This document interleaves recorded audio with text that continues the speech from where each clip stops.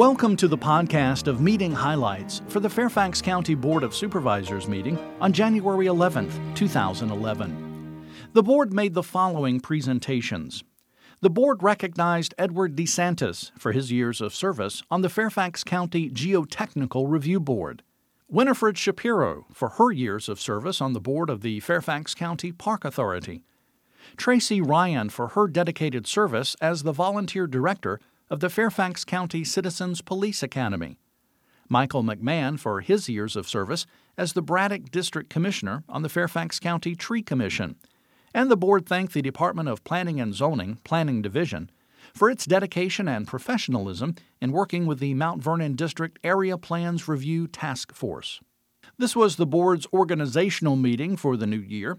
Supervisor Penny Gross was re-elected vice chairman of the board for 2011, and board members were appointed to interjurisdictional committees, boards, and committees for the calendar year.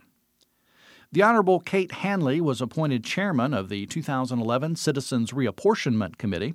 A few appointments were made to the committee, and the first committee meeting will be held on January 18, 2011.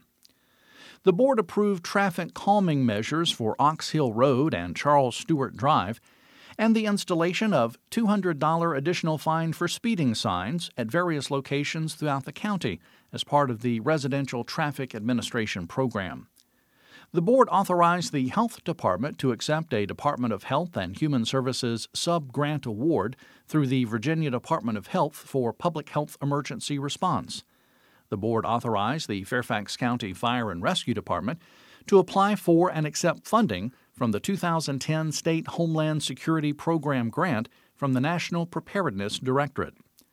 The board gave authorization to advertise a public hearing to consider adoption of an ordinance that provides for a special assessment to be levied on the properties within the Mosaic District Community Development Authority.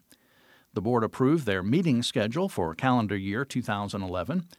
The board approved the sale of general obligation public improvement bonds that will generate $182.3 million to fund construction of capital facilities and infrastructure, as previously approved by the board.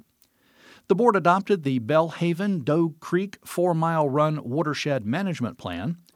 The board approved a memorandum of understanding between the Fairfax County Police Department and the Fairfax City Police Department, and they renewed a memorandum of understanding between the Fairfax County Police Department and the United States Marshals Service. And it was announced that Fairfax County will receive the Daniel Burnham Award from the American Planning Association for its blueprint to transform Tyson's Corner. Well, that's all for this podcast of meeting highlights of the Fairfax County Board of Supervisors. Thanks for listening. The Office of Public Affairs uses Twitter, a social media platform that allows short messages and updates. Highlights of Board of Supervisors meetings were covered live on the county's Twitter page at www.twitter.com/Fairfax County. For more information about the Fairfax County Board of Supervisors, including full meeting minutes and documents, visit the county website, www.fairfaxcounty.gov. This podcast is produced by the Fairfax County, Virginia government.